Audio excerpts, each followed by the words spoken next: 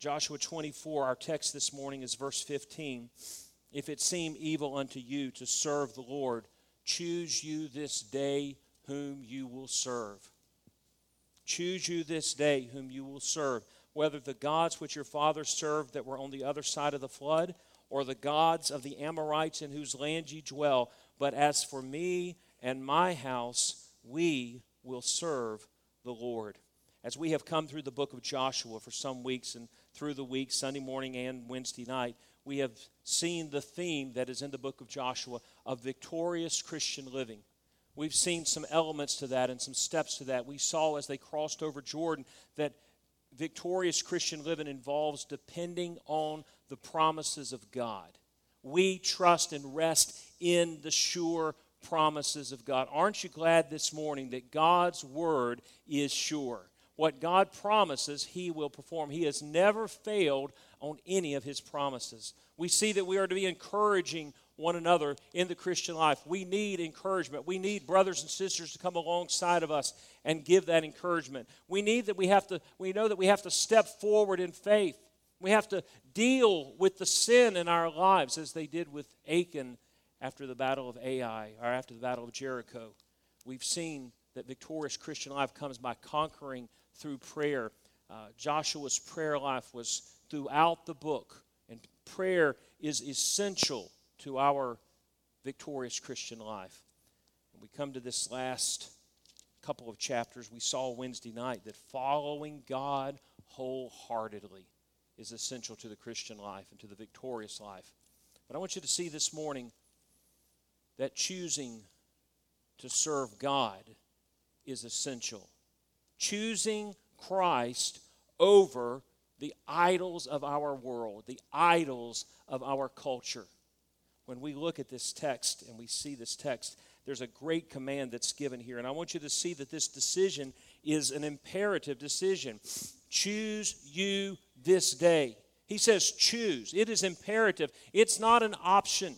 You will choose one way or the other. When you crawl out of bed in the morning, when I crawl out of the bed, we are going to choose, will I serve Christ or will I serve me? There's an old little couplet, I don't know the full poem, but I remember the part that says, only two choices on the shelf, serving God or serving self. And it's imperative. He says, you choose. You'll make a choice here today. I remember someone asking a pastor, how did services go on Easter? And one Sunday, he said, well, we had 400 decisions. They said, wow, 400 decisions, that was great. He said, yeah, about 350 decided to stay home. That's a decision.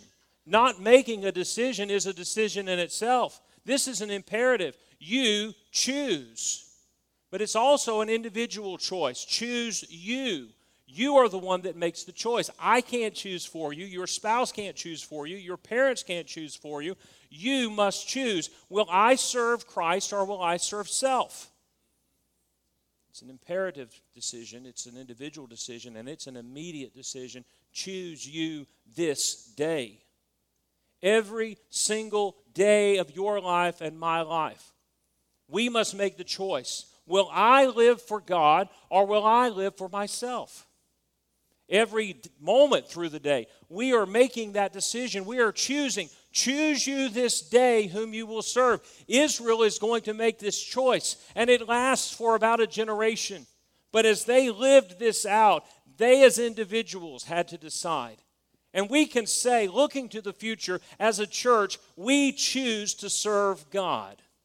We can choose to serve ourselves. There are many self-serving churches. There are many self-serving Christians in this world. But for us, we must choose. We will serve the Lord. Our purpose, what is serving the Lord? You can go through this text and you'll see the word serve repeated over and over. He talks about serving other gods. He talks about not serving other gods. He talks about choosing to serve God. What does it mean to serve God? It is our work for God, but it is also our worship for God. And it is our obedience in work and in worship that makes God look glorious. You see, I don't have to create a God that's glorious. He already is. But I can work and I can worship in a way that is more about me than it is about God. May there never come a time in our life as a church, in our life as individual Christians, that it's more about us than it is about God. That God is to be exalted. He is the one that is to get the glory. So serving God is obedience in work and in worship in a way that tells how wonderful He is. Can people look at your Christian life to see your obedience, to see your life of holiness, to see your worship of God, and they get the idea that God is wonderful? Or do they get the idea that God is terrible? Where's the joy in our worship? And so the service for God, will we serve God or will we serve ourselves in our work, in our labor, and in our worship? He says, choose you this day whom you will serve. There's two things that He calls them to, and I want you to see this morning. As we serve God, what does it look like to serve God? He calls them first to deny the idols of culture. To deny the idols of the world around them. What is an idol? An idol is something that replaces God in our affection. It can be a good thing, but it becomes something that takes the place of God. It can be our family. For some people, their family has become their idol. For some people, their job has become their idol. For some people, their hobby becomes an idol. And they can be good things, but they become God things. And He says, put away those idols. There's actually two types of idols that He mentions. He mentions one that's sort of the tradition that they've carried along. He says, the ones that your father served on the other side of the flood. And earlier He says that's Abraham. All the way back to Abraham. Abraham was called out of Ur of the Chaldees, and he worshiped the moon god. And He says, put away. Apparently, there seems to have been a residual tradition of worshiping those false gods and those idols. And He says, put those away. And He says, the gods that your father served in Egypt. When God delivered Israel from Egypt, all 10 of the plagues were against the idols and gods of Egypt. And yet it seems at this point that they have still brought along their idols.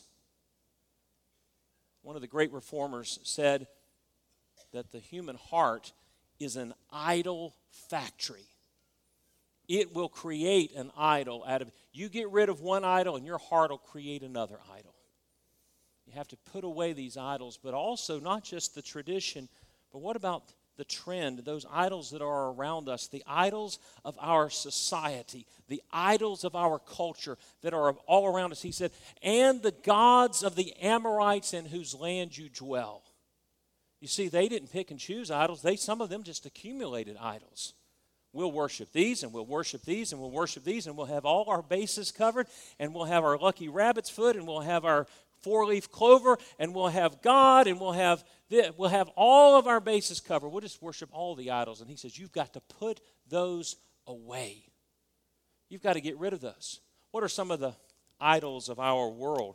One of the idols of our world and what we value, our society values the external more than the internal. We're more concerned about style than substance. We're more concerned about what's happening on the outside. We're more concerned about appearance over reality. It doesn't matter if you're really and genuinely changed on the inside. If you look good on the outside, you're okay. You're good. We're concerned about our appearance, and we're concerned about pleasure over discipline. We're concerned about the material over the spiritual. Where's your priorities this morning? What is your priority? Is it about gaining possessions? Let me tell you that the material, the physical, is going to deteriorate. This body it's headed toward corruption. All of us are. We were watching a sporting event last night, and one of the commentators made such a profound statement. Sports commentators are some of my favorite. They just make such profound statements. And one of them said, this game is drawing closer and closer to its conclusion.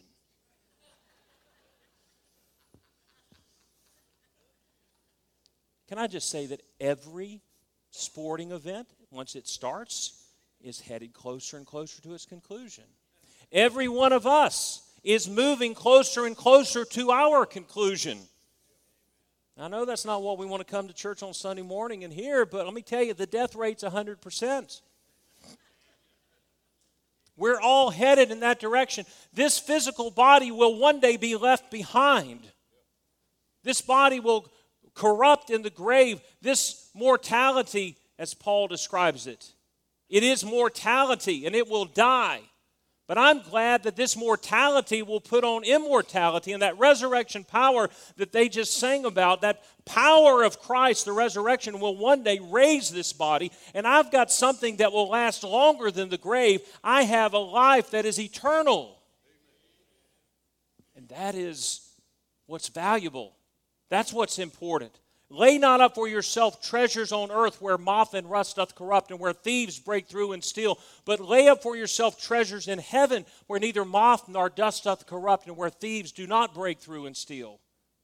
Why? That's eternal. And our world says what's important is right now.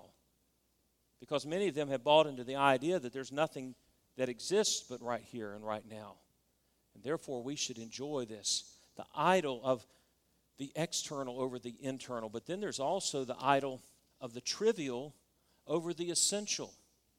Our world values stuff that doesn't really matter at all. Someone has said that you can be watching television and you can move from a tragic news story about human trafficking to a commercial for an amusement park to an advertisement for a laxative within about 2 minutes. And that's true. It doesn't matter to us. It's, man, what used to move us, what is of value? We have trivialized what's important.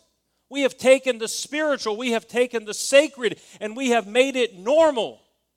And we have lost our fear of God. We have lost our sense of the holy. We have lost our sense of the sacred.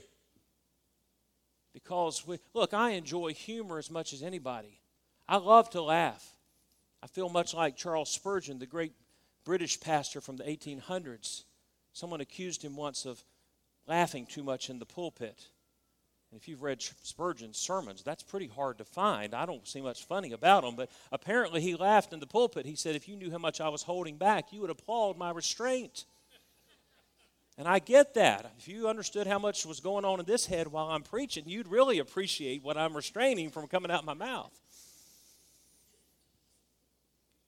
But there's a danger when we take what is important and we take subjects like God's holiness and we take subjects like the eternal judgment of hell and we take the souls of men and women and children and we make it trivial and light. And that's exactly what our culture has done. Someone has said that our culture is the first in history that is in danger of entertaining itself to death. Trivial over the essential. Real quick, I'll touch on this. Our idol today, one of our key idols in our world today, is the idol in valuing feelings over facts. Feelings over faith. How I feel, my truth is determined, and I use that phrase because that's a common phrase you'll hear. Your truth, my truth. My truth is determined by how I feel. My feelings determine my true self. And because that is my true self, the greatest good is me being able to express that. And anyone who hinders me or anything that hinders me from expressing my truth of my feelings is evil. And there's no one but myself who gets to determine that. Tradition and culture and the Bible and even biology doesn't get to determine that. And they value that. They worship at that idol. And until we understand that that's our spirit of this age, we will not understand what's going on in our world. It'll seem bizarre to us. But once you understand that that's their idol, that they are worshiping, then you'll understand where all this is coming from. And this is exactly contrary to what God calls us to. To live by resurrection power in what I'm going to see in just a moment that Jesus says to every one of us. Joshua says, put away those idols. Put away the idols of the world around you. Put away the idols of your heart And he says, put them away and incline your heart to God. There's things you're to leave behind, but there's something that you are to lean into, to incline your heart unto the Lord. Let me just say that I believe we understand what it means, almost intuitively, to lean our heart. It's easy for us to understand and worship with our minds, and we must do that. God doesn't tell us to check our minds at the door, and we hear truth, but there is also that sense in which our heart leans towards something. I'll guarantee you, every one of you who is a grandparent, who has a grandchild that you just dote on, you know what it means.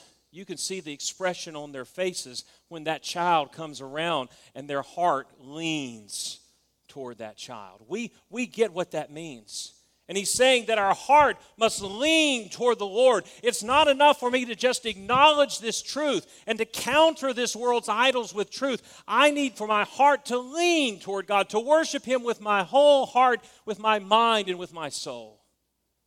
And he says, incline your heart to the Lord.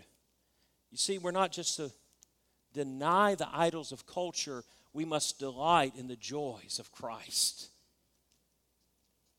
You see, God doesn't just call us away from something. He calls us to something far better, to far greater. The idols of this world promise something that they can't give. The idols of this world say, you can delight in us, but they offer what they are not capable of giving. And God says, I want you to delight in me. I want you to delight in Christ. I want you to incline your heart to me.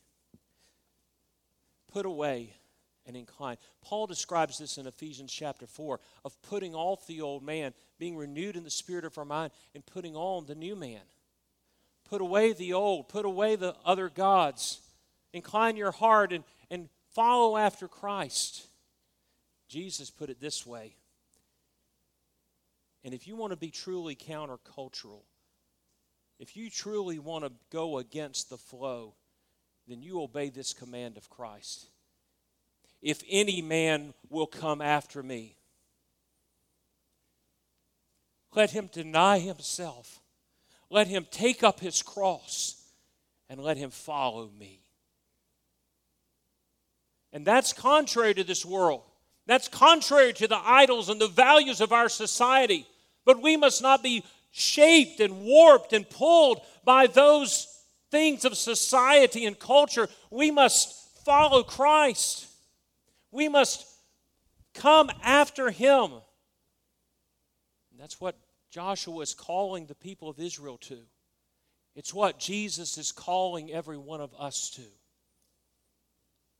to deny ourselves, take up the cross and the shame of the cross. And the